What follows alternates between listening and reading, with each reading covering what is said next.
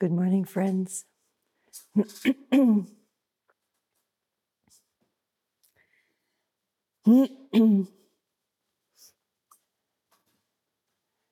I'm not going to say very much, just a few things that I think are important about bringing this practice, bringing what we've realized over the course of this week in our practice, and continuing to practice in our daily lives. And of course, it's really important to establish a daily practice, and what that is for you, I think, is for you to discern and for you to explore. But it's a gift that we give to ourselves out of love. So it's helpful not to think of it as something on your to-do list, but rather a way that you care for yourself because you love yourself.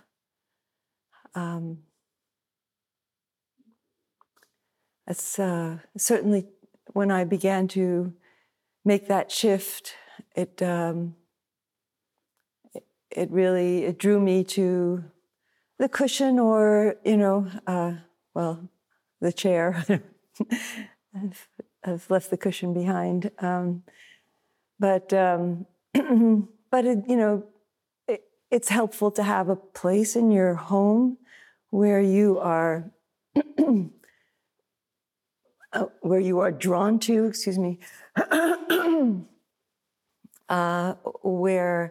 Which is evocative, which gives your heart joy. It has an image or a candle or something that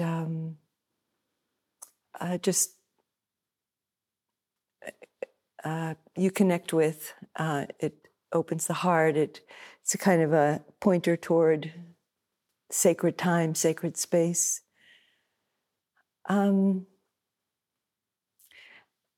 This whole, what I was trying to say, is it's great to have a place like that, helpful. Sometimes people don't have a space to make a separate room. It could be a corner of a room. And you don't always have to use that. You could sit in the garden or in a park. Sometimes, if that feels more supportive to you at a particular time, sometimes being in nature is so helpful. And doing walking meditation. I remember I said that I would give instructions for a walking meditation. That's helpful to bring into daily life. And so it's a way that we kind of move our attention into different senses, and the fact that we're focusing in different ways helps the attention to stay connected, because in walking the mind tends to drift. We tend to think about what we're doing, where we're going, what we need to do, and so on. So this is beginning by, and you could rotate this in whatever way you like. It could be, for about 20 or 30 seconds, or it could be a number of steps, or a length like a block. So just rotating through. First of all, feeling the feet on the ground, feet on the earth, kissing the earth, even if the earth is covered by sidewalk, she's still there, and kissing the earth with each step. Just really feeling that connection to the earth. And then the second one is to feel the whole body moving. So just a whole body experience of the body moving through space. and then sound, just opening to hearing sounds, and letting sound be simply sound. That the mind perception will arise and will label a car or a horn or a baby crying, but just there's a way in which we can not, like when we perceive, the mind tends to just skirt off the sensory experience. So if you hear a car, there's just that the mind doesn't penetrate into the experience of the vibration of that sound.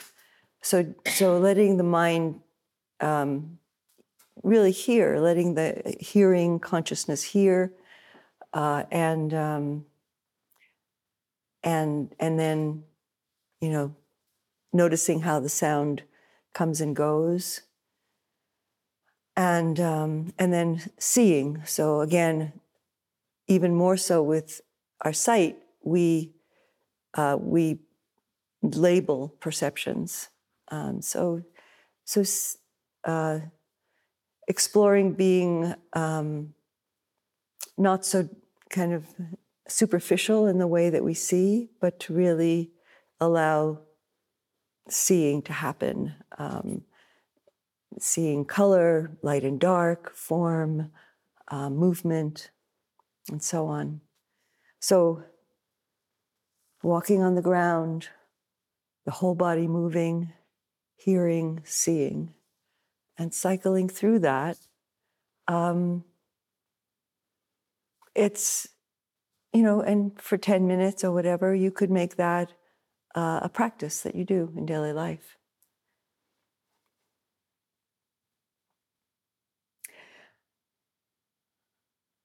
I think for me, the most important practice that I do every day is the practice of remembering love, and bringing that love to this being, this heart, this tender heart, and I'm reminded to do it when the voice in the mind, the doubting voice or the dismissive voice or the corrective voice comes in, and so that reminds me, hearing that voice in my head, which is diminishing me, that internalized voice, and then I just turn to the heart with love, and I think this has been for me the most powerful practice as my practice has developed, to really remember to love this tender heart.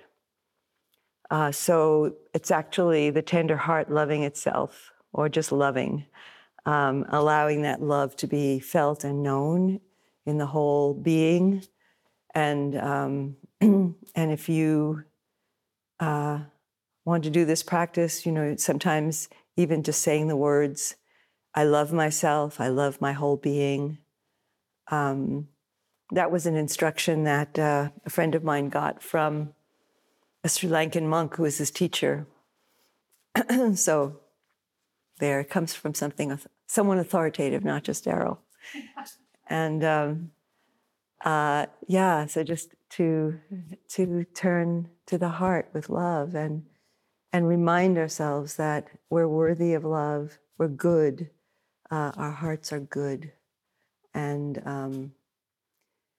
that love, I find, has helped me a lot to be loving, and so it's it's so much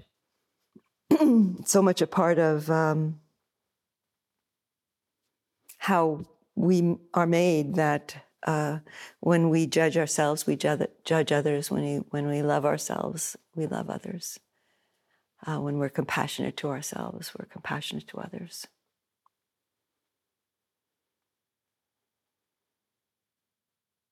So I'd like to just open up for any questions that you may have, or comments, or sharing about.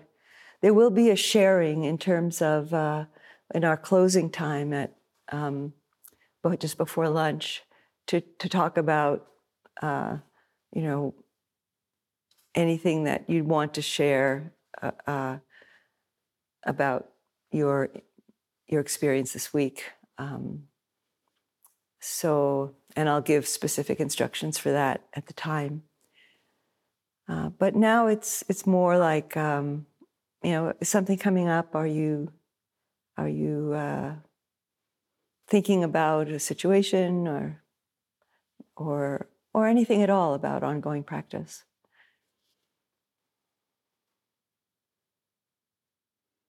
So please feel free to just raise your hand or just start speaking. Well, the thought came to mind when we were talking about a daily sitting practice. I had heard a teacher say, the more you accept yourself, and the more you love yourself, the more you want to be here in the retreat or sitting with yourself. Yeah, that is so true. It's as a gift. I really do feel that because I love myself, I want to give myself this opportunity to be present with myself. Yeah.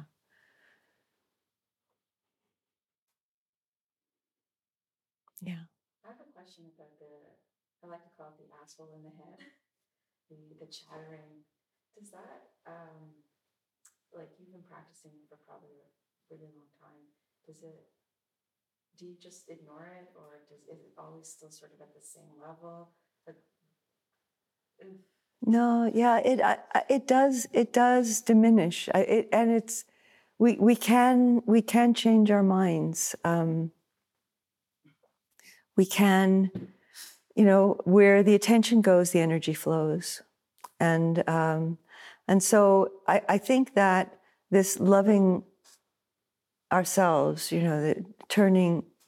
offering metta, is really a remedy. It's an antidote for that kind of self-judgment, self-criticism. And it's not that, it's just the constant blah, blah, blah, blah, blah. Like, I can't say it's been judgmental lately, but it just doesn't stop. And obviously on a retreat, you notice it way more. Yeah. And it's just commenting on everything, catching my attention, and pulling me out of this moment over and over and over. And it knows what I find interesting, I guess. Yeah. Well, bringing the attention back to the senses is helpful, and also just not getting caught up in engaging the narrative, engaging the, like in that way. I mentioned in the group yesterday at 11:30 that I don't usually teach labeling because it does draw us away from our direct experience. But sometimes when there's a kind of a drivenness in the thinking, like to notice that this is aversion, or this is grasping, and yes, but not to use it as a kind of a tennis racket to bat it away, but to just open to what's happening in the body. Coming back to the body is just really it's the practice for in so many ways. It's the foundational practice to be in the body, because the body is quiet. And so, yeah, like just even making a practice of keeping your attention, in the belly, in the hara or in the heart, just bringing your attention lower into the body, I think is really helpful. I found it helpful. I don't find that I wouldn't say the mind is silent, but the mind is certainly a lot quieter than it used to be. And I just, I'm just personally, I'm just not as hooked. I think that's true. That as practice goes on, the thoughts are there, but it's not as compelling. Because I think that when we really, after years of watching the thoughts and recognizing how banal most of them are, it's like boring. It's like, really. Yeah, I remember being on retreat. Somebody mentioned this recently in one of the groups. I remember being on one of my early retreats, and mine was planning and planning and planning and planning and planning. And it was very similar to what this person said, and I said, okay, I've planned it. I've planned it. It's fine. And it still would go on planning. And it's the drivenness underneath that, the anxiety or fear, lack of confidence, all of these things. Yeah. My mind was playing TV shows. Mm-hmm. It was catching me with some of my favorite TV shows and showing me all the flaws in the plot lines, and that was so interesting. But it wasn't being mindful. It was getting caught up in being the TV critic.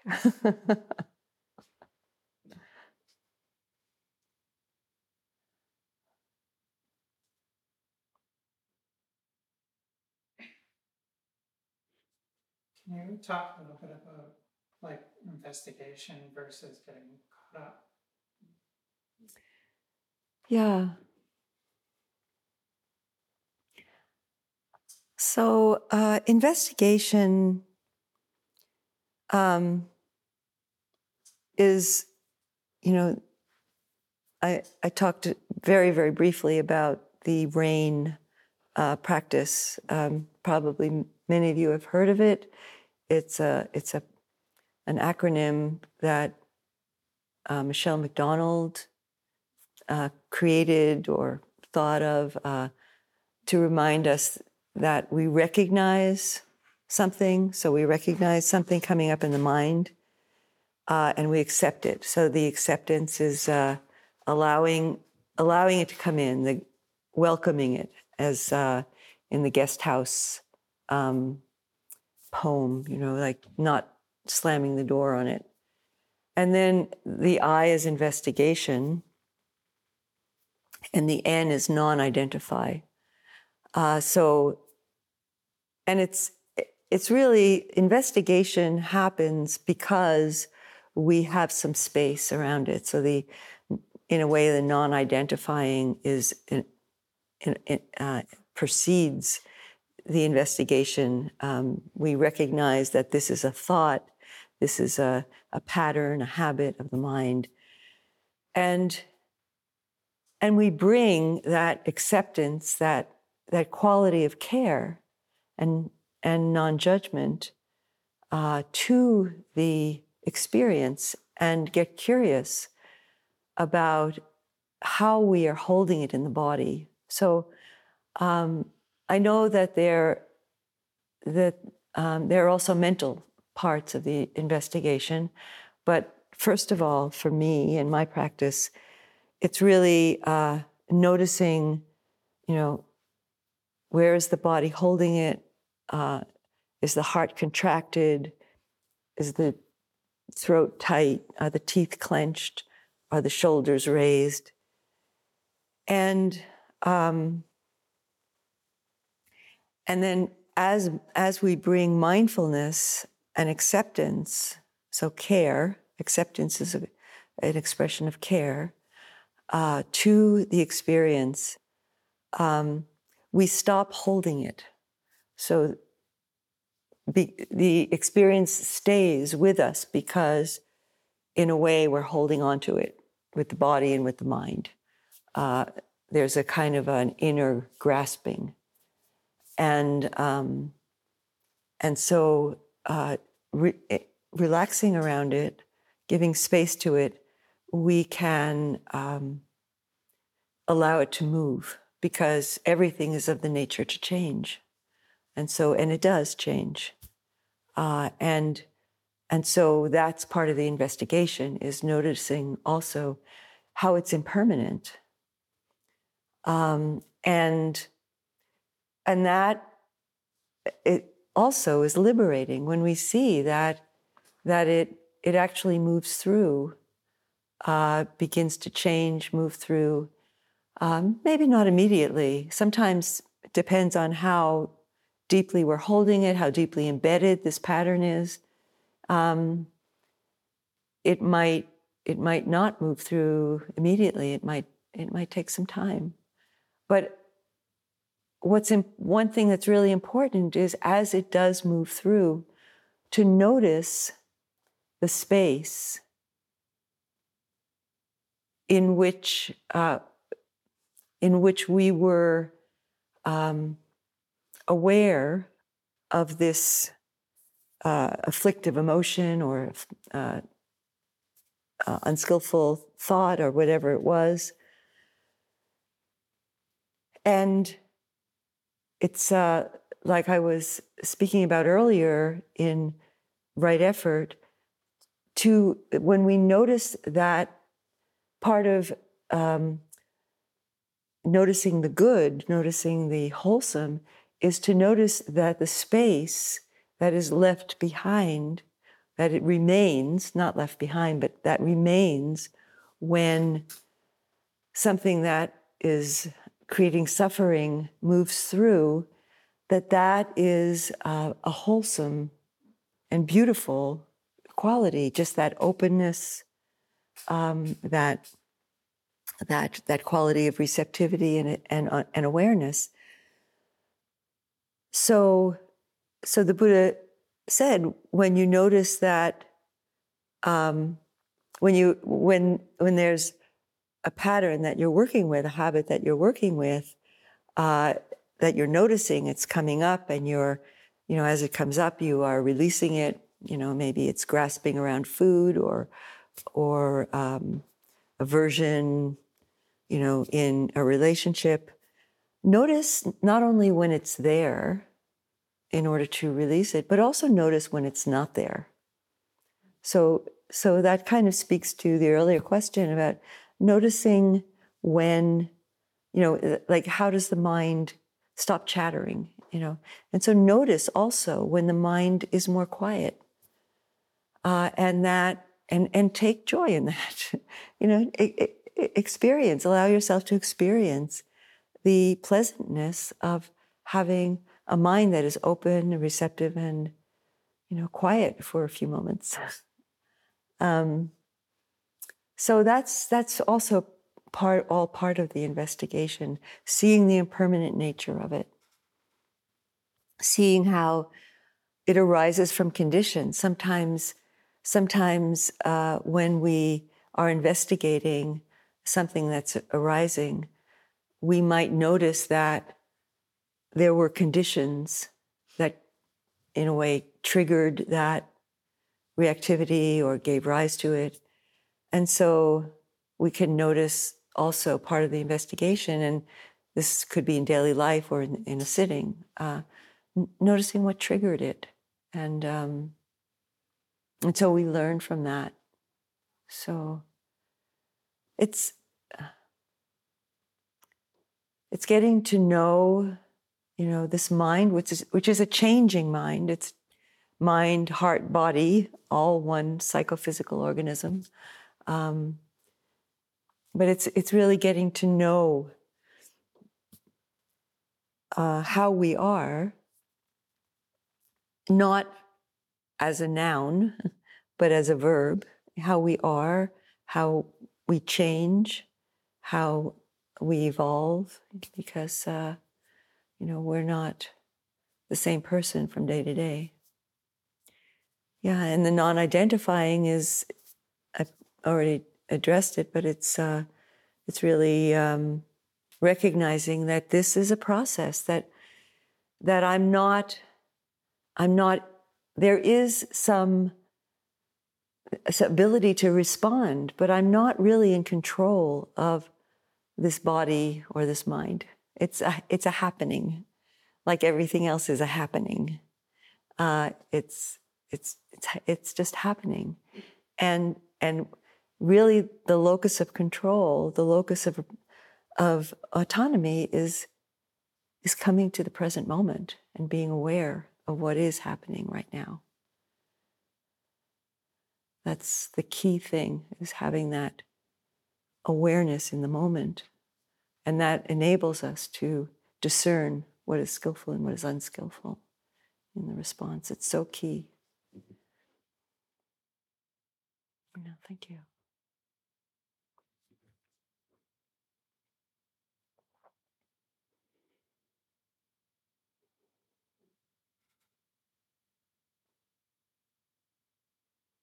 Anyone else have anything coming up as a question or something that...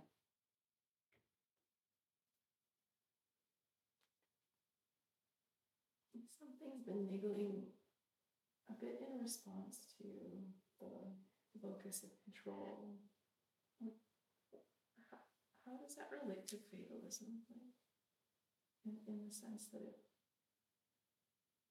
if there is no control over what is arising, then is everything preordained?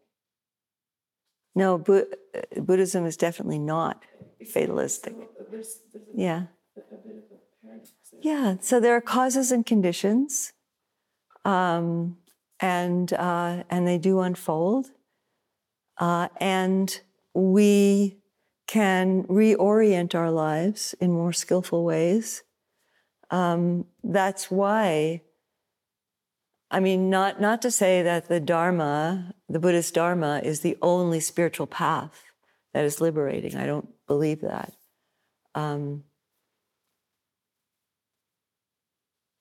In the Buddhist teaching, that hearing the Dharma is considered a blessing and opportunity. It's one of the elements of precious human life, of blessings and opportunities, and so the Dharma is like something that it's a kind of a medicine that deconstructs, helps us to deconstruct a lot of those patterns and habits that drive us on in samsara, in this trajectory of continued suffering, to deconstruct that, and we reconstruct our lives in ways that are skillful. That's the bhavana, that's the development of the mind, and we, and all of this is through awareness and application of the teachings. So it's not at all a fatalistic teaching. Yeah. That's very helpful to entangle that paradox that seems to be. Yeah, we don't have control in a larger sense of the world around us. And I just want to add, something I thought of this morning when I was just reflecting on joy and what I shared about joy and so on, is that I think that this cultivating of joy is really important for me, maybe for us, in to take in what is joyful, to take in what is beautiful, to take joy in, children playing, to take joy in the love that we see of a grandparent with their child or somebody working in their garden. Just the simple joys around us, because we can, with all of the news media and the flooding that we get of doom and gloom, and not to say there's not a lot of suffering and a lot of concerns and dangers and threats. But I was listening to an interview. I mean, this is not just something that she has said, but she's an activist, Adrienne Mary Brown. And she's written about the importance of joy, and that joy is, in a way, an important element, an important experience to bring into our lives and to share in our lives, because it is the whole capitalist consumer culture it's really quite joyless, because we're never good enough, until we've bought the next, model car, or, bought the right shampoo or whatever it is. Yeah. I have a question about generosity. As you spoke of, and as Buddhism and some other religions also, I think, describe it, it's more generosity, but in terms of love, reaching out when needed, and sensitivity to people and this kind of thing. However, as you were just saying, we live in a capitalist society, and generosity can also be linked to money. How expensive is the gift you buy, or how elaborate is the hospitality you provide. So, did the Buddha ever speak? I always wondered, did he ever speak about people with less money and women? I know he had disciples of all kinds, but does he ever talk about things like that? Because some other religions do talk a bit more about social justice, if you will.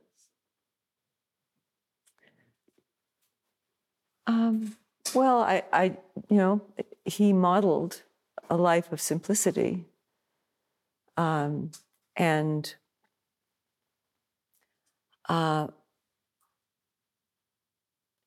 he was supported by the generosity of some of his donors, and not all of them were major donors. They were, he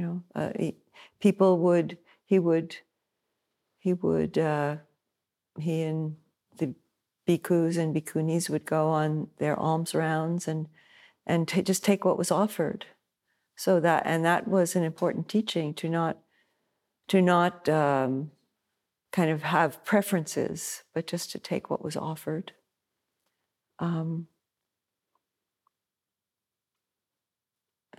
He did involve himself in communities, trying to bring peace to different tribes that were at war with each other.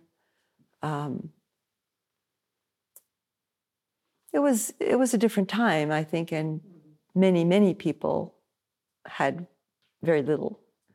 I would think, and even in that story of Gautami and the mustard seed, you just see, well, people have lived in the same house for generations. They're not moving around, buying a bigger house all the time, it's so. I think the model of simplicity and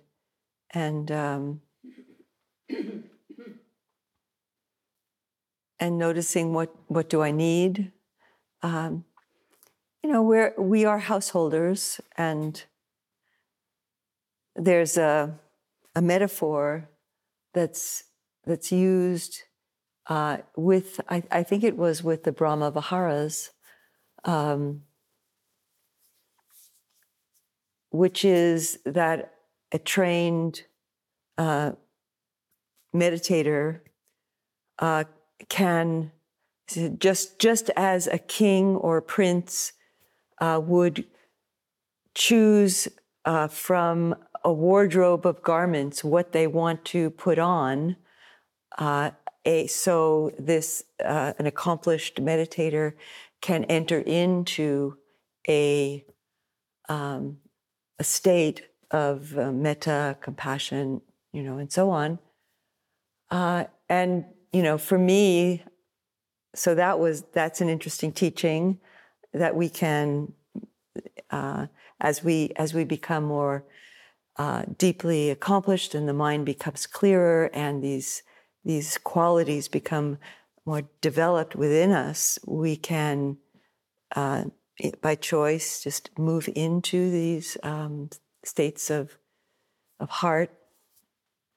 But I also thought, well, it's interesting that only kings and princes can go to a closet and choose a garment, like everybody else has maybe one or two garments that they wear, and that was the norm. And so to be able to choose from garments was extraordinary, and all of us have a closet full of clothes that we choose what we want to wear. Probably, and in terms of our own lives, to notice what's driving us, as if we have some guests for dinner. Are we trying to impress them with, how lavish the dinner is? Or, would it serve a more intimate and enjoyable gathering to just perhaps serve something simple and have more energy just to be with people that you invited? So.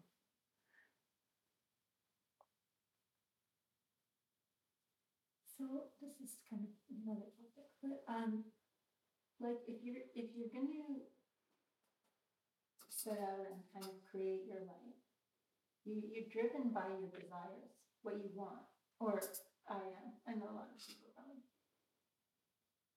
And well, how wholesome is that? Like so you have a picture of what you want. Well, how do you go about it? Like what's your compass line? Yeah, well, that's a beautiful question. The name of True North is finding that inner compass, right? Yeah. To that we be guided by what is wholesome. So I think that's something that we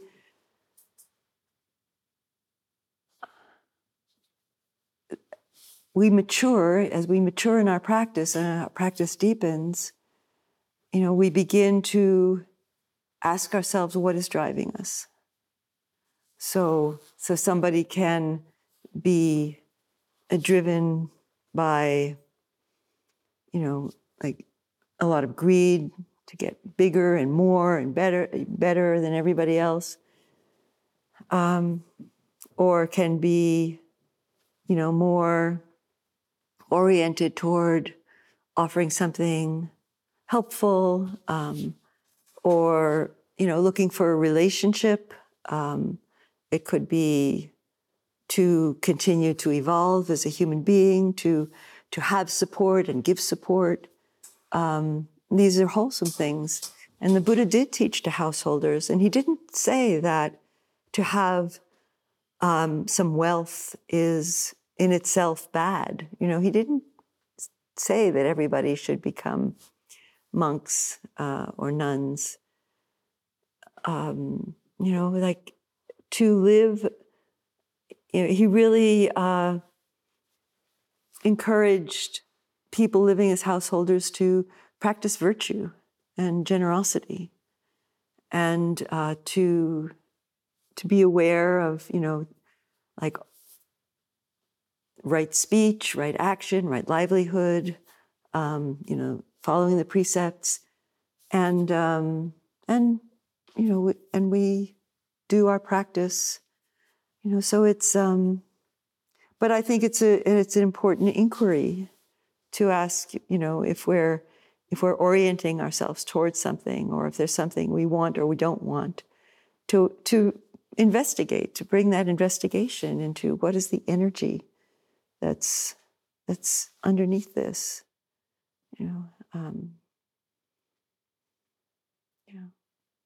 Is that? It still feels like a desire to have something and want to bring it into my life. Yeah. And so, it's wholesome, like if it's desire,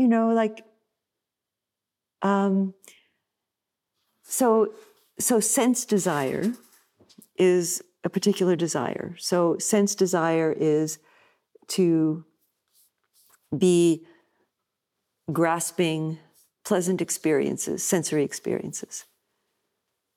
So we do. I mean, the mind does. The mind wants to see pleasant things, taste pleasant tastes, and how, and so in a way, as non-monastics, we work with a certain amount of desire.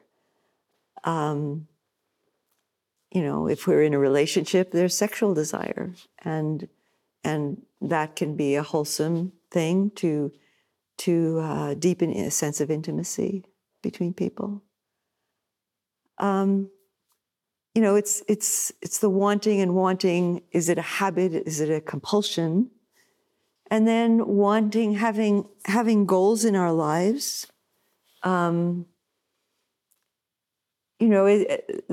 It's something we may want, but it may not be desire. It might be, wanting to develop ourselves in a certain way, or wanting to contribute something to society, wanting to involve ourselves in some wholesome, or beneficial activity or even an activity that's necessary,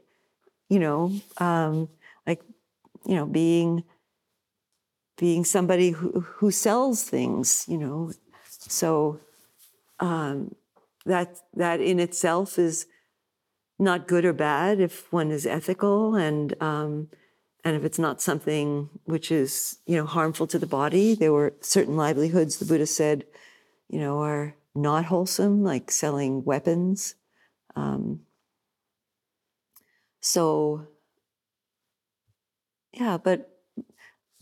But I think as people living in the world,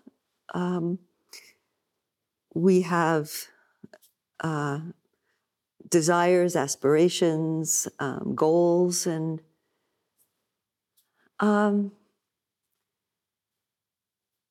also these things don't always work out the way we want them, and so we want them to, and so then that's also a sphere for practice, that equanimity and acceptance to the things are as they are. Matt Flickstein had this this statement that he would often make to people. He would say, because people would start practice and they would want to know, well, should I change my whole life? Should I? And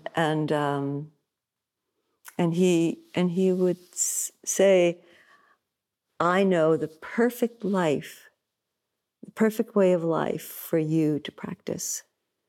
And what? Tell me. The one you have. And it makes so much sense to me, because the lives we have are the lives we've built. maybe we haven't chosen everything, but they are the results of the causes and conditions that we have been part of, the choices we've made, or things that have happened to us that we may not have chosen. And it's the life that we have to practice in right now.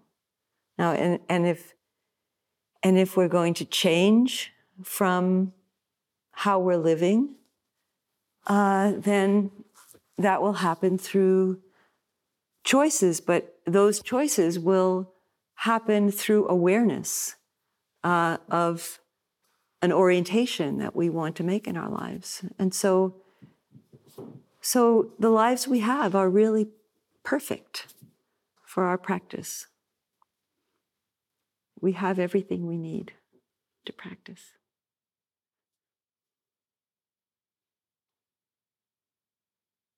Just add something, if I may. A book that really brought that home for me in terms, and nothing to do with meditation, was Man's Search for Meaning. Beginning to understand that I needed a purpose.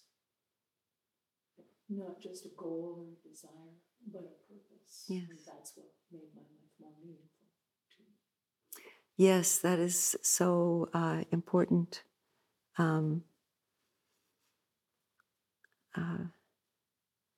The Dalai Lama said that to I've been taking this program on end-of-life care, mindfulness-informed end-of-life care. And